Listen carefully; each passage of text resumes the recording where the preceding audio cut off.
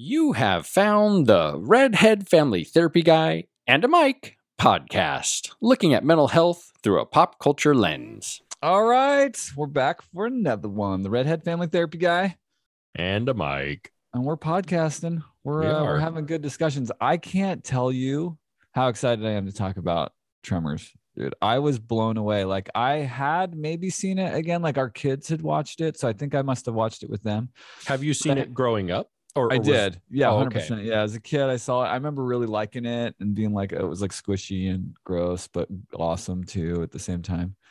But before we get deep into talking about the film, I have to ask you, how many, what is the proper terminology? How many degrees it is from you to Kevin Bacon? How many degrees? How many degrees? Because it's sure where you're going with that. It's 4 for me. I have 4 degrees. How would I do it? Help me, because have you met anybody famous? Because you know everybody is within 6 degrees of Kevin Bacon. Yeah, and so I met somebody. I remember famous, doing it as a kid and thinking it wasn't very many degrees. So my uncle Mark has worked on many movies for Universal. Right. I'm sure it's, I mean, I would think my uncle Mark, and then if he hasn't met Kevin Bacon, then I'm sure he's worked with someone who has. So I don't know. Specific. You have to pick somebody specific. How about this? We know that your cousin met Legolas, right? Didn't she tell us the story about how she met Legolas? She's met all of. Isn't that who she told me? Because she's met all of the Pirates actors. All right, so what's Legolas's name? Orlando Bloom. Orlando Bloom. Yes. So you've got a connection to her, and she does to him. So let's see. All right, dude. Let's see. I'm sure Orlando Bloom was in Pirates of the Caribbean with Dominic Scott Kay, who was in Loverboy with Kevin Bacon. So you have 4 connections to Kevin Bacon. Yeah. If not, so then what would it be if my uncle has worked on a movie with him? Oh, well, then it would be direct. It would be 1. So then I'll go with 4, but I could ask my cousin Heidi. She's coming soon to visit. Worked with him. But yeah, I remember doing it as a kid, and I can't remember. I remember it wasn't very many, but who hasn't done that at some, especially our age, right? Right. That was really the Oracle. The website's called the Oracle of Bacon. Oh, is there a website? Yeah, that's how I'm doing it. That's cool. Yeah, when I was a kid, there was no website, and well, and it's based on a theory that everybody is within 6 degrees of everyone. Like, that's the theory. That's cool. For whatever reason, it became organized around Kevin Bacon. So I'm glad to hear that you're only... of John. Let's see. How many degrees am I from John? I think 1. You have a pretty close degree of connection. So this is random. I was just thinking about this the other day. I remember as a kid, right? There wasn't internet. I'm sure. Well, I think internet was in the 80s and 90s, right? But I didn't know about internet. It didn't really become a thing till like late 90s, late. And 90s. I remember the first time we got internet, it was dial-up, right? And so you had to, and so and no one could be using the phone, right? Otherwise, it'd kick you off the internet, unless you're like a well-off family and you had 2 phone lines. Yeah, we had 2 phone lines. We had 2. We weren't well off. We did at one point for a short period of time. My brother and I had our own phone line upstairs. Oh, you guys are fancy. And so we do that. We did at one point. I can't remember why. My mom ran a business out of our house too. She did a home daycare, so maybe that's why we had it. But I remember the first time we got it, and it was, what was it, like 64 kilobyte per second, I think was like a fast dial-up connection. You'd like I remember being at college and downloading like a picture of a combustion engine, like a and like it just would like slowly it took like an hour, and then it was this like really basic gif of like an explosion and the piston going like yep. And we remember like you just watch the screen, it like slowly from the top down, just inch or not even inch, but like centimeter like a by pixel centimeter line, like a pixel line at a time, like an old like printer. You know, the old printers that'd be like watching these old movies kind of make me think about these things. But I was thinking about this the other day just because we had like a promotional price we have fiber optic internet through AT&T, and the year came up, and so my wife called and they're like, oh yeah, for $20 more a month you can go up to a gigabyte per second download. That sounds fast. And I'm just thinking, well, you know, like I remember the first high-speed internet I had was a megabyte per second download speed, and then we had 3 megabytes per second. I don't think I've ever paid attention to like. And now, you know, our last one was 300 megabytes per second, which I thought was incredibly fast. And now they're like, oh yeah, for $20 more a month, you can have HBO Max for free, and we'll up it to 1,000 megabytes per second. And I'm just like, whoa. And I just think about that, like mind blown. Like, what do you need it for? I guess if you're a gamer and you want to make sure you're killing first, then your dial-up speed or it definitely is download speed would be faster. I think if you had a big family where everyone's on all the time, I feel like 5 people that probably helps. People. Yeah, but for $20, I was like, I mean, HBO Max is $15 a month all by itself. So for $5 a month, I could up it. I think 700 megabytes. I think when we gamed together, I feel like you were a little bit quicker because you've got the newer Xbox. I felt like yours the Xbox is probably why it's faster. I don't know that was internet, the dial-up or whatever, or the dial-up. But anyways, I'm sorry, that was off topic. I just it cracks me up sometimes when I do things that I think back as a kid, and I'm like, oh man, when I was a teenager and I had dial-up, I thought it felt so awesome, but it was so dude, emails were such a big deal. Oh yeah, remember the You've Got Mail. Who was that? You've Got Mail. Yeah, it was AOL. AOL, thank you. I was like, AT&T stuck in my mind. I was like, it's another A. What was it? Yeah, AOL. That's a company. And you used to get the discs in the mail. Do you remember those? For the updates, you get for the 500 minutes free or whatever, or 1,000 minutes. You get the discs all the time. Dude, AOL was one of those companies that blew up and then disappeared. I think it's still around. I feel like I've seen an AOL email. My grandpa. I think the emails still exist, but I think it's probably bought over by someone and they just retained the domain or something. Sure. So I wanted to comment since I meant to comment on this before we move on from the 6 degrees, just so you know, just so people know. I thought it was kind of fun. Kevin Bacon has actually turned the 6 degrees of Kevin Bacon into a nonprofit. So, oh really? If you're into that kind of thing, what does it support? Yeah, I was trying to it's a Kevin Bacon turned the 6 degrees game connection to other Hollywood actors to a nonprofit aimed at using everyday activities to connect people and causes. So I guess it connects people and causes. Cool. Okay. Looking to find. So it's like dig into it, but a volunteer connection. Yeah, it looks like kind of like our church. What is our church one called? Oh yeah. Oh, that's not good. I should know. We work for the welfare department. We should know this. I think I've got the app. Let me see. That is not good. Just serve. Yeah, it's like it sounds like it's like that, like the Just Serve website. It does. Yeah, it's cool. Yeah. So and it's 6degrees.org if anybody's interested. I thought a little shout out to. I thought it was cool that he had a nonprofit.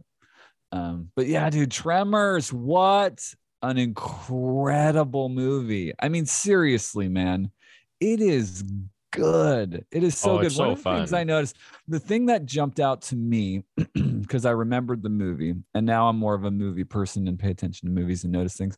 There is everything. It is like an economy of images and words and everything. Like even the opening scene, I realized the opening scene where he's peeing off the cliff. I'm like, oh, they're showing you one of the ways that they can kill, or the final way that they kill the last tremor beast. What do they call them? Graboids. That's it. And so they have shriekers later on in the series. But anyways, I didn't There's 7 Tremors movies. I didn't get past the first one, man. I didn't get past the first one. Literally, growing up, I feel like my family was kind of that way, where we would watch these kind of what you might consider like a cult classic, and then if they ever had sequels that were horrible, we would just watch them all the time. Mm-hmm. But like there was so many foreshadowing. So there was that foreshadowing. There was like the Coke machine foreshadowing. There was the truck moving. So you mean the opening scene was foreshadowing just because they run to the cliff to kill the last one? Yeah, like they set everything up. Like everything in the movie is set up. You know what I mean? And other movies do this all the time too. But I guess because I'm more movie aware, like it jumped out at me. And the thing was, like, sometimes other movies, it'll just be like, it'll randomly show you like a hammer sitting in a garage, you know? Sure. But this one, like everything had a purpose to show you the foreshadowing. It wasn't just like, oh, we have to show you that there's a tractor because we're going to use it later to get them out of paradise or whatever it is. You know what I mean? But like this movie did it efficiently and meaningfully, like purposefully. You know what I mean? Yeah, I think foreshadowing for me is like subliminal, because I don't recognize foreshadowing very well at all in movies. But then I'll piece together, oh, like this is going to happen. This happened, for example, with the new Obi-Wan show, where I was like, oh, okay, the Inquisitor chick is probably from like one of the Padawans from the Jedi Temple. And I was telling one of my friends this. I was telling Brad this, who we've interviewed before. And Brad was kind of like, yeah, like, have you watched the first opening scene of the show? And I was like, what do you mean? And I go and watch it, and it's like, it's foreshadowing. It's the little girl in the Jedi Temple, who obviously is probably this Inquisitor grown up. And I'm just like, oh, I thought I was smart, but no, it was already there. I just like, so that's how my brain works. I'll lean over to Nicola. I'll lean over to Nicola in the movies and be like, we'll be watching a movie. I'm like, he's gonna die by the shotgun, and she's like, what? And then it'll happen.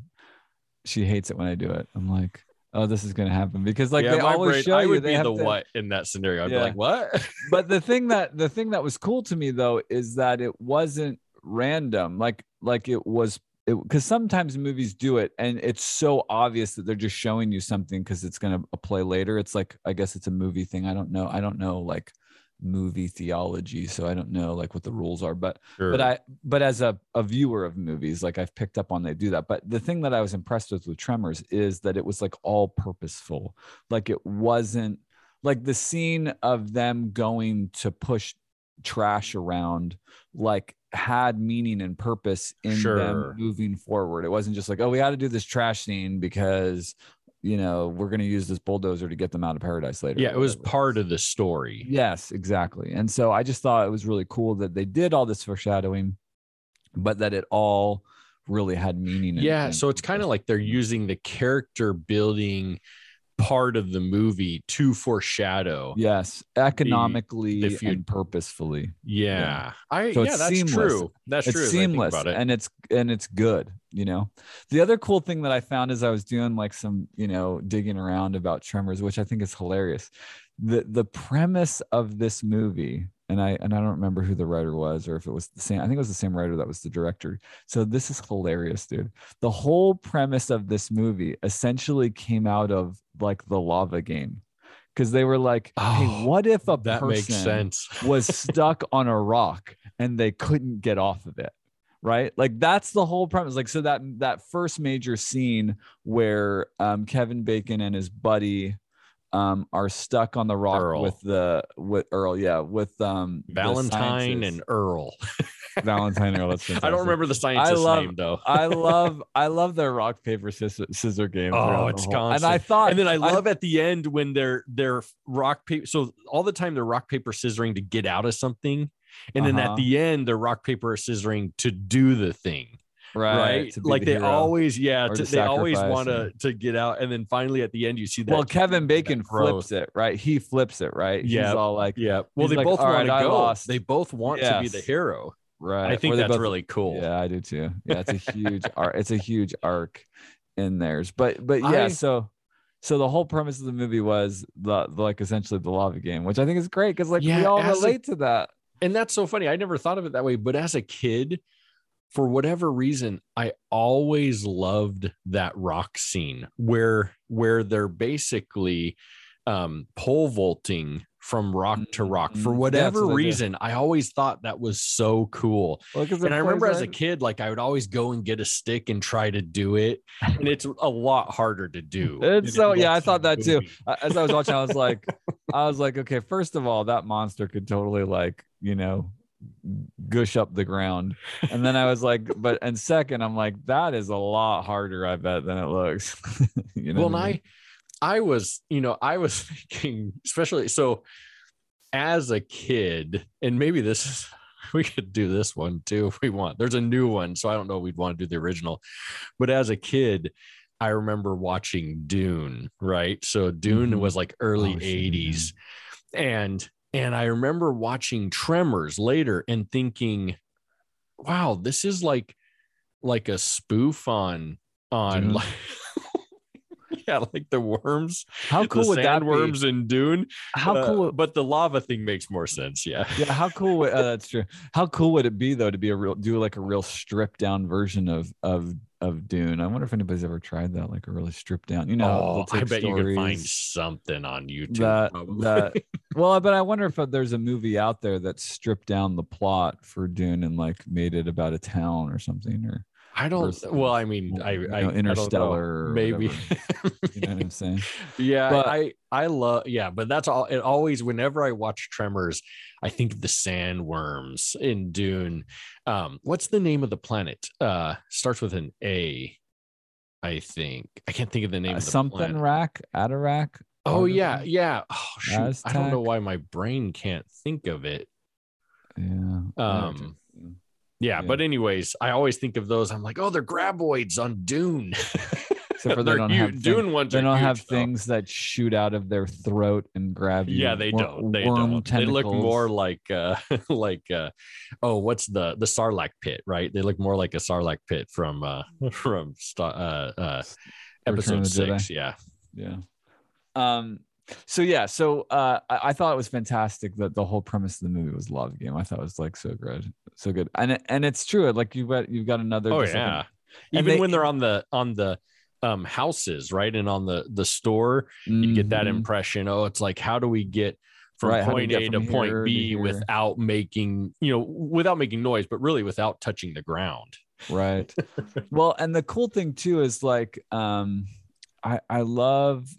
You know, the thing that's so good about this movie, one of the things that jumped out about this movie too is like they jump right in to the story. Like, you know, there isn't like a lot of other movies. You'll get a lot of, you know, they'll take time, which is appropriate, to like introduce everybody and get you acquainted to the ensemble. But in this show, it like the beasts start eating people right away. I mean, I think I'm trying to think of like who died first. Was it that? I mean, well, there's the one guy that's like up in the tower. Yeah, he was the first one that we know of. The old guy with the Winchester shotgun or rifle with the rifle. Where he like died of dehydration because he refused to come down. And then I think it was the road workers, and then maybe the doctor. No, it was Fred and his sheep first, because that's the head that they find. Oh yeah, the guy. That's right. I forgot about that. Then the workers, and then cattle are missing.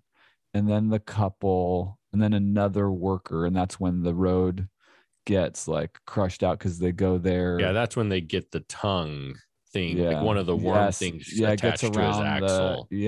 Which I thought it was hilarious that actor Victor Wong was in this. Like after we just saw Big Trouble in Little China, his death might have been. It was one of the more gruesome ones. Yeah, he actually see him get like eaten. Where most of the other stuff is kind of hidden, right? It's off camera a little bit. Yeah, but this one, you see him like he is. He's like, yeah, he did a great job. I remember like watching the scene. I'm like, he's really doing that well. Like he's like inside the mouth of the thing. I love the old. Crap! I lost my train of thought while I was saying that. I love the old Oh, just the old special effects. I remember just really enjoying. I love it too. Animatronics and like the puppetiness of it. I thought. Well, it was just kind of the little things. Like I love the names. I love the interaction. You know, like their friends. Kind of, you know, it's the paper rock scissors. I love the interactions between the characters, and then I love just the setting. It really reminds me of growing up. And I think it's because, you know, my cousins lived up in Big Bear, well, out in Sugarloaf, and it just, there was like nothing out there. Like you talk about small towns, and there's and so I think and it's deserty up there. So it really reminds me of being a kid again. Yeah. And then I love how they come back to the general store to make a call, because the only phone is this is at the general store and it doesn't work, right? I'm just thinking, no one has a phone, but it's a town of 14 people, right? Yeah, it's like you're at paradise. I love that that's paradise, and that I love that it's like, you know, it's in this valley and it's closed off from the world. And I love that you learn that from like the preppers. They're like, you know, this is why we chose this place, is because it had like superior like protection or whatever. The thing that's cool about the ensemble of the cast or the town or whatever too is that like it really holds up well, right? Like this movie's, you know, a couple decades old or 30 years old or something like that. And it holds up well because like every one of those people in the show are like people, you know, in small towns, you know what I mean? Like you've got this like, you know, foreign store owner, you've got like the prepper, like anti-government people, you've got like the old couple that's like building their dream home or whatever, you got the annoying kid. Kind of touches like on archetypes that you right, life, like it's just right? like it's like people, you know, in a small town, and there's a goodness about them all too, you know, a cooperation in coming together in the face of adversity, right? Which is always a really cool sentiment, like in movies. I always like when that happens. Yeah. Well, and there's just an interdependence in their own community, right? Like there's if they're like the 20 people in Paradise, then you know they're kind of beholden to each other, you know. And Valentine and what did you say? Valentine and Earl, you know, are like the handyman, do everything guys. Well, and it's so funny, like it starts with them just wanting out, right? They're doing these hard jobs. And I remember turning to Heather when I watched it this last time, especially in the beginning when they're like, oh, and they're doing the fence, right? They're building this fence. I remember turning to Heather and I'd be like, man, they want out. I want that. Like, I want to do that. I just want to I just want to be out in the country. In the blistering heat. Well, I love the heat. I grew up in Vegas, so I love the heat. But just, it was beautiful. Like, that's beautiful just to be out there. And that was another aspect. That's another aspect of the movie that they do such a great job. I mean, the setting and set of the movie is just great. Yeah. You know what I mean? Like the long shots, the wide shots. I mean, even the wide shot of like the cliff when he's like peeing or whatever. And, you know, they do a great job with the cinematography of it's romanticizing the location. It's supposed to be Paradise, Nevada, right? And I'm like, and in these scenes, I'm like, oh, okay, I could see maybe northern Nevada. Yeah, sure. Like there's some greenery, like high desert, and we looked it up, and it's filmed in California, which makes sense because there are some similar areas. But I was like, I don't see that I've not been to any part of Nevada where I've seen that. At least that kind of type of landscape, and I've not been all over. I mean, Nevada's a big state, but I just kept thinking, man, I would love that, but they want out, right? Mm-hmm. They want out, and the jobs they're doing, I'm just thinking, I don't mind doing labor. Yeah, they were just tired of that grind, right? Mm-hmm. I love that too. There's a Valentine has this total like Uncle Rico quality around like the women romanticized idea of women. Like this real detached, unrealistic. I love that, like the scene where it's very much towards the end where he like gets in the truck and he like grabs all the photos and like throws them or squishes them up and whatever them. Is she Finn? Is that the scientist? Is that Finn? Her name? Is that what you're asking? Oh, is it Rhonda? Is that her name in the movie, Rhonda? I can't remember what I'm looking at the picture. I'm like, but it does not look like her, but I think it is. So Finn Carter is the actor, or actress, and Rhonda Lebeck, is the scientist or whatever in the show, which, is the love interest for Valentine. But the other thing that's fantastic is of course, the camaraderie and friendship between Valentine and Earl, and their stuckness. It's also funny too. Did you catch this? That the annoying kid Melvin, like we have no idea who his parents are or his family. I know. You make assumptions. I don't think he's anyone. With the preppers, but he's just this annoying kid in the town. Fantastic. Isn't that great? Like you kind of think, maybe that's his sister on the pogo stick. Right. I did too. Which the girl on the pogo stick is the Jurassic Park girl. Yeah, it is. Yeah, I thought, that's good prep for Jurassic Park, right? I know, right? Yeah, we need to do Jurassic Park. I thought the same thing too. I'm like, holy crap, they did a close up, and I'm like, well, she's just all about the scary running girl. That's what I mean. Must have that was a good part. Yeah, that was a good. Must have totally got the Jurassic Park. Yeah, she must have totally got the part because they're like, she was great in Tremors.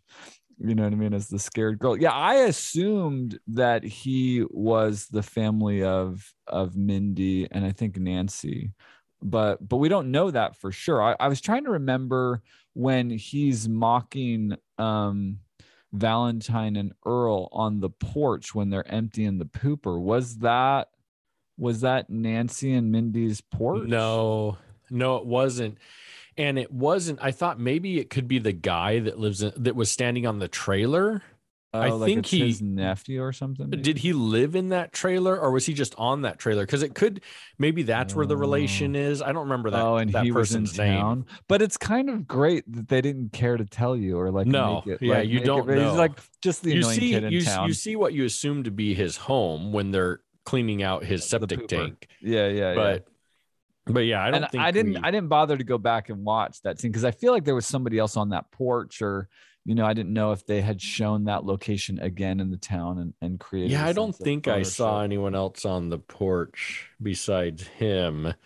And I really don't think that house looked the same as the house that the mom and girl ran to. No, I don't think so either. So I just again think it's fantastic. There's this archetype of a character that just like no, they don't care. They're not trying to make him fit. I love that the writer's just like, a character, matter. Right? It's just the pain in the butt. Yeah, that's bugging everyone and causing havoc. Annoying everyone. That just is there in this population of 14. I mean, there's almost 14 people in the movie, so I don't know who he would be related to. Like, there's no one else. Yeah, I don't know. He's just a drifter. Just a drifter, annoying kid in paradise. I really thought it was interesting with this movie how, they have this, right, with the two main characters, dissatisfaction with life. And they want more and they're kind of geared towards this, like, well, how can we make money, right? It's always about, we sold the worm thing for $15 and now Walt is making, Walter, you're right. Yeah. Walter's making $3 a picture. And then they're like, how much do you think we could get off a big, huge one? Or, they're always talking about, and I think about that in life oftentimes, how, we always kind of think, I this would be better or that would be better. And the movie kind of makes a point of not allowing them to escape this, right? Yeah, that's interesting. It keeps them there. It's like that's where they belong. Yeah, and I kind of had this thought of, while they're complaining, I was sitting here thinking, wow, that would be awesome to have a job where you just get to work out in this beautiful country and you don't have to worry about anything besides just getting the job done. Like, that seems cool to me. I don't know how I do in that small of a town. Like 15 people. Yeah, like, what if you want to go see a movie? What do you do, right? Yeah. It was a little, but I find it really interesting. They have this desire to escape, desire to have more, and yet this town, I feel like, fulfills that for them. Yeah. Right. It enables them to really become connected with these townspeople and become the heroes and really get fulfillment out of it when from the beginning it was only like torture to them. And I think how many times in life are things torture that we try to escape, when maybe if we would stick with it and work through it, it could become a great growth and really blessing in our life. Yeah. Well, I think it's also just that notion of, I mean, it's fine to dream big and want better things, but there's also a value and a wisdom of, being grateful for where you are. There's, because the grass is definitely greener on the other side. Sure. Like you can be like, I want to be over there, and there's benefits and blessings of being over there, but there's also a new set of problems, a new set of challenges. Well, it's even a theme. It's even a theme, for like with women, right? You had mentioned Valentine had, they kind of make this point of, oh, he likes the blonde haired, the perfect girl, and there's all these, and yet he has someone right in front of him and he can't even see. And I think that's kind of the idea is, sometimes we're so absorbed with what we don't have, or what we don't think see. Yeah, what we think we don't have. We want, perfect. What we idealize, will make us happy, and we don't even see joy. What's right in front of us. Like, to me, that's the wisdom. To work, to be doing like the opening scene. There's this beautiful landscape, and it's like they don't even see it. And then there's this woman that's right in front of him, that's a smart, educated, beautiful woman, and he doesn't even see it until until later they grow and progress, right? Exactly, which is what's great, which is why the movie is it, which, I mean, this is the key thing of like why shows are awesome and what other people don't get in different shows, and of what makes a show meaningful is to see the arc and the cultivation of capability, or the development of attitude, or that is what makes a story relatable and meaningful. Or even we take something away from a story metaphorically that is enjoyable, and when a story lacks that, or a movie or a show lacks that, it's empty, it's shallow, it doesn't mean anything. You know what I mean? Well, I think it's interesting because how quickly I forget that, right? And I go to, I want this or I want that, and I miss what's right in front of me, like always striving to get the next thing instead of enjoying what I have. And there's really that draw. And I think it's tough because a lot of times we don't, I think really as people, we don't focus on our mental health on a daily basis, right? We don't do routine things. I think with mental health, it's very reactive instead of proactive, where we wait until we're in crisis moment to where it's like, oh man, I'm seeking so much for what I don't have that I'm losing my family, right? Or I'm losing my connections, instead of focusing on what can I be doing to have good mental health daily. How can I be proactive? Am I doing breathing exercises or mindfulness exercises or meditation on a daily basis? Which is really what, is difficult, because clients always come typically into the counseling because of a particular crisis or problem. Sure. And so there's a lot of attention, but what we're trying to do is generalize that to their lives for them to see these greater patterns or things that are going on, and I think that's the hard sell, or I feel like it's the hard sell of like, I'm trying to help people construct this notion of a larger view where you are like, hey, like I know this doesn't solve this immediate problem in a dramatic way, but cultivating gratitude helps you feel more peace in life. Sure. And, doing like 2 small things a day around self-care, up your resilience, and learning to confront these challenging emotional things and developing the capability of having, thoughtful, empathetic and considerate conversations with your spouse or your loved ones cultivate understanding and connection, right? So we're trying to sell them on some of these wise, more low level, like not the big bang that fixes my problem, but we're trying to help them cultivate a more well-rounded aspect or approach to life. And it can be a really hard sell, right? Definitely. And I think you're absolutely right. When people come in, it's almost all the time it's focusing on de-escalating, right? So you de-escalate, get them stabilized. And then for me, and I'm sure for you, it's about teaching them, hey, let's develop a routine.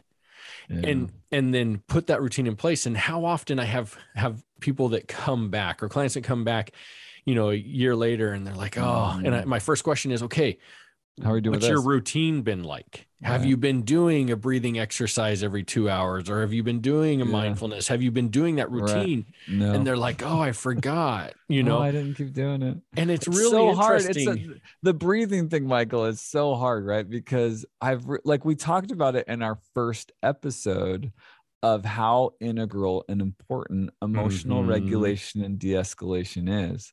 And breathing is something we can all do, but it's like simpler than brushing your teeth. And really, breathing and meditation, those two are really the base of. I can't get people to do it. I can only get 30%. And I'll try the paradoxical intervention. Like, you're not going to do this. Like, I try to do like the Freudian. Well, and it's amazing opposite. Because, in this movie, they're chasing, right? They're chasing this dream. They're chasing, and they don't really find satisfaction until they're pulled into the present moment by the graboids, right? They're forced by this danger the they love into the present moment. And that's like in life, it's like how do we pull ourselves into the present moment without the danger, right?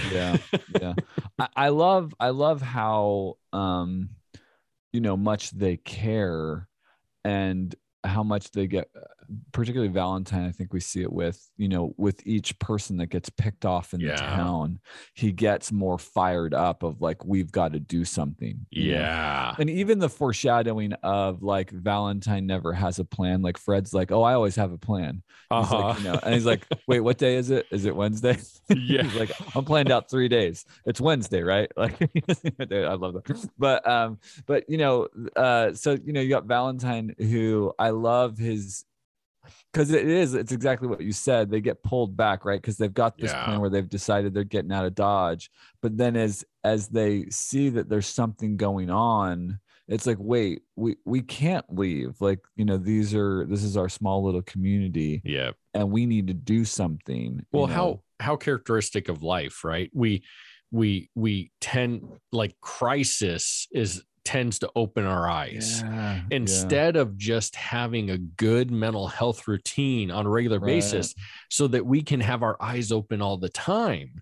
And that's the struggle, even for me, even for you, right? We all struggle with that, trying to have that good routine in place so that we can always be present and open to what's right in front of us. And I think that's a really cool part of this movie, and in a lot of movies, right? Which is this idea that, hey, we have a lot right in front of us. That's what I loved about Goonies, right? This idea treasure of, oh wow, there's this treasure right here. We don't need anything. It's right here. You don't need your riches, or you can go get your riches, and then you lose all your friends, or your relationships become complicated and compromised, or well, I mean, and don't get us wrong, there are certain situations, yes, you should get out of. Right? Oh, of course. You should get out. If you have real graboids right in front of you, yes, get out. What a great metaphor, though. What a great metaphor that there could be something in your life or your community that is grabbing you and consuming you and trapping you.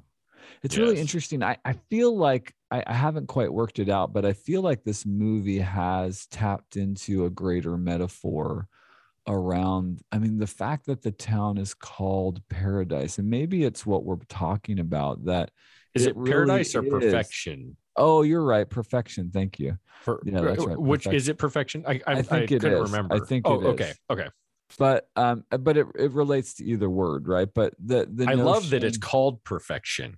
Right. Yeah, because that plays into exactly what we're kind of talking about, that there is an idyllic, if you can just embrace it, there is an idyllic aspect of their life, that it is simple and that it is a small community where there seems to be, I mean, even though you've got the opportunistic, store owner, but he's good natured enough, and there is this interdependence in this community, which to me is something I long for. I long for I grew up in Philadelphia, the suburbs of Philadelphia, and Clarksville, the town that I live, it's like 250,000 people and growing. It might be bigger than that, but there is a smallish town feel about it. There's a familiarity about it, that it's not like, that people are in range, or there is a community. Well, and I feel like that that might be more characteristic of where we live, right? Tennessee, I think there's certain parts of the country where you get a little more. In Vegas, it's not that way. I mean, when there's like a crisis or something, I feel like the city pulls together really well. Sure. But other than that, I like growing up there. It was an identity. Yeah, I think because it's so transient, like people are so in and out, you don't really, but out here it seems different. Like people stay. Like I have neighbors who have lived here their whole lives, and I'm like, wow, that's amazing. Like that's rare in Vegas. Well, you got a lot. Well, the interesting thing about Clarksville too is you get a lot of military people that have been all over to different military towns, and they really decide to come back to Clarksville. You've got a lot of military people that decide to retire here. That's cool. They finish or they get out and they stay because it's just a really, a great place or whatever. And so I think that I wonder, because it just felt like there was more to the metaphor of perfection and this little town and the balance of ensembled, archetype characters or whatever that you've got there that really feels good. I think it's one of the things that's enjoyable about the show, the retired doctor, the farm guy, even though they get picked off early in the film. Oh man, and even with the retired doctor, like that scene always drove me nuts with the wife. She's just sitting in the car, and I'm just thinking, just like open the door and jump out, like jump out. The graboid's busy with the car, like jump out and get run out away. Of there. Run away. But I'm sure she's like, she's traumatized, like she's right.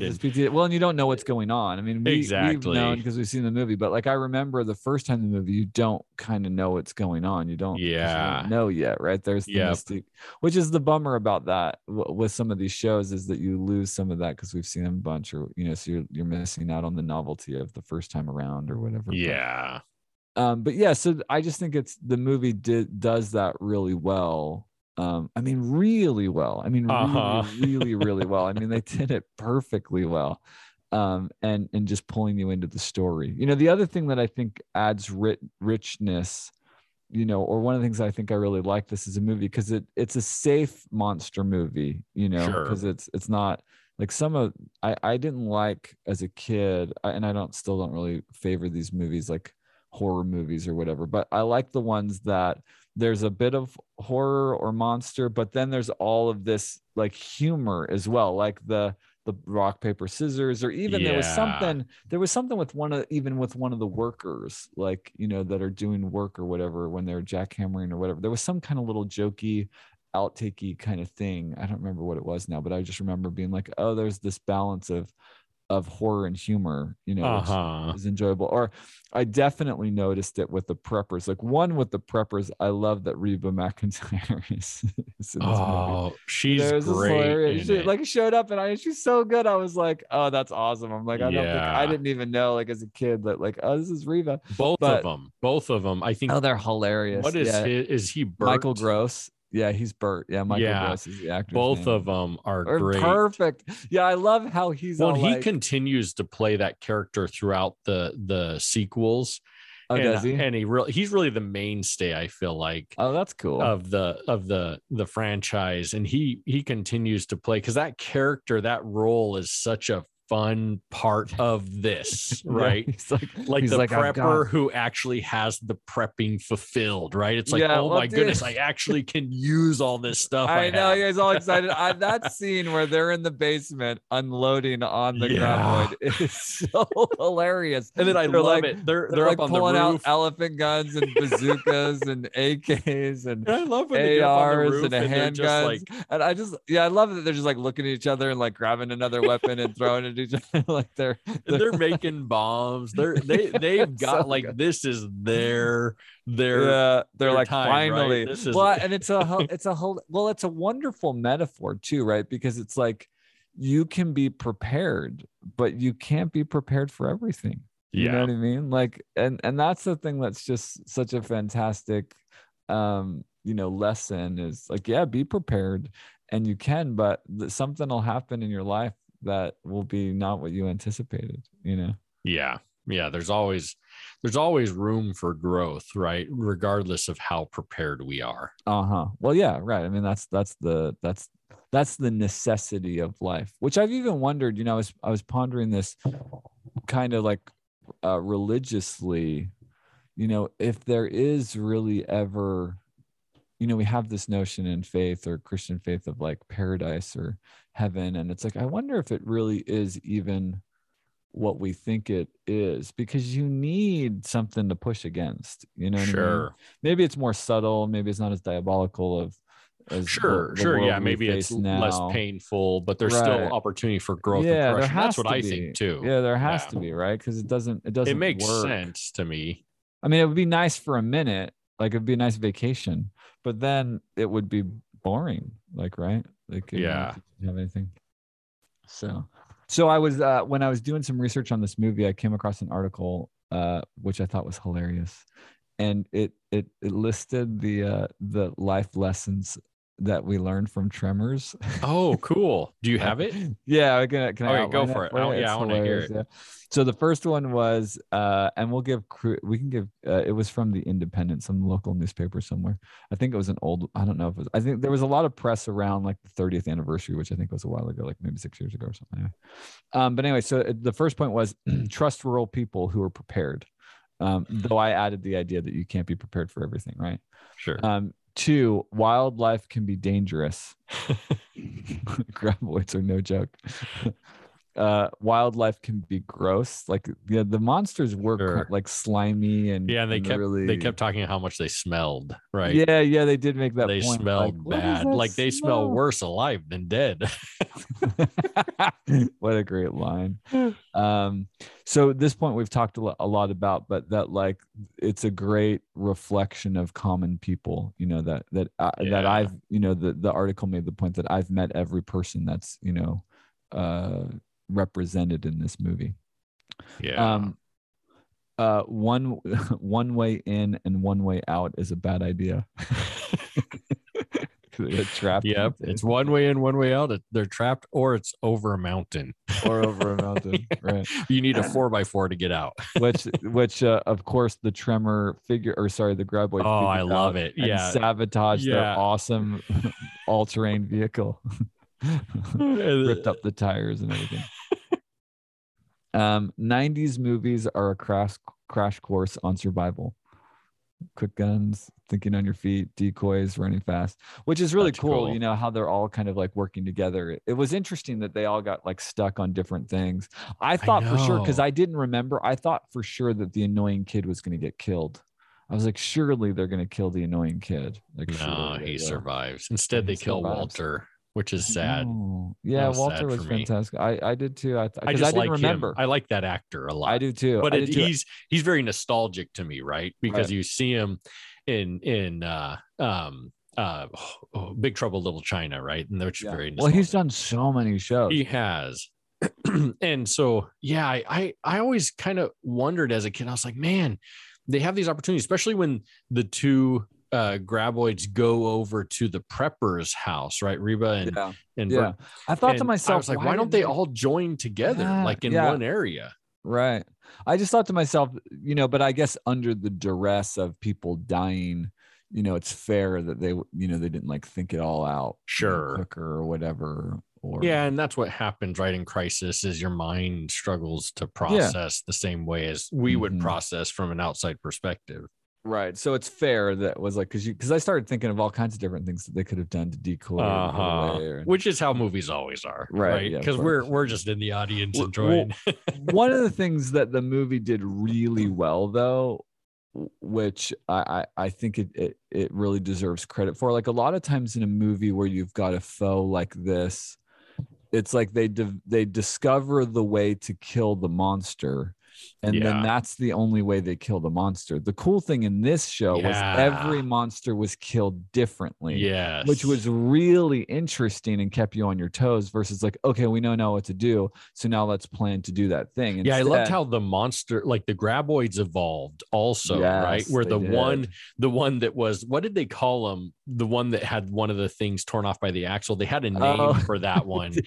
And I can't remember Stumpy or something like that. Stumpy maybe. Valentine named him, I think. And he totally did. And that one was the one that was smart, right? And Plant, I love how that one creates the trap at the end where you like what do they call that, where it's you can't see the pit. There's a name for those types of traps. Where they make a pit and they cover it and then you can fall in. I can't think of it, but I love how that graboid makes this trap and then traps the tractor. So then they're stuck. And the only way they kill it, right, is not by tricking it, but by running over and then forcing it to fly out through the canyon and die. Well, because he threw the bomb behind them. Yes, which Earl, because they knew they had to, because that graboid was too smart. Right. Yeah. Earl and the other, the scientist girl didn't pick up on what he was doing. No, they had no idea. Which was and I'm sure they're worried, right? Because this is Valentine. Like he doesn't think ahead. He doesn't think ahead, right? Which again is another one of those things. But he thought ahead. But he did. He learned to do it. It's great. He cultivated that ability. But I agree. I love that they're all killed. It makes the movie entertaining and it makes the movie quick. And the movie's not really that long. I think it's 90 minutes or something. That's what I'm saying. Like the movie was like an economy. Like it really.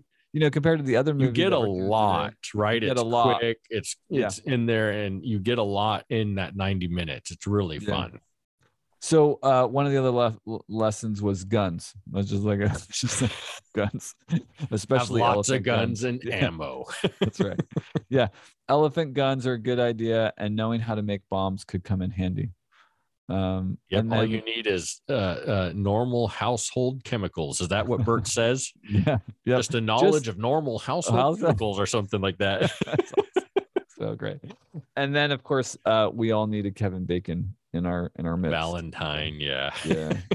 I love that his name is Valentine. I love that. And did you notice his belt buckle's a heart?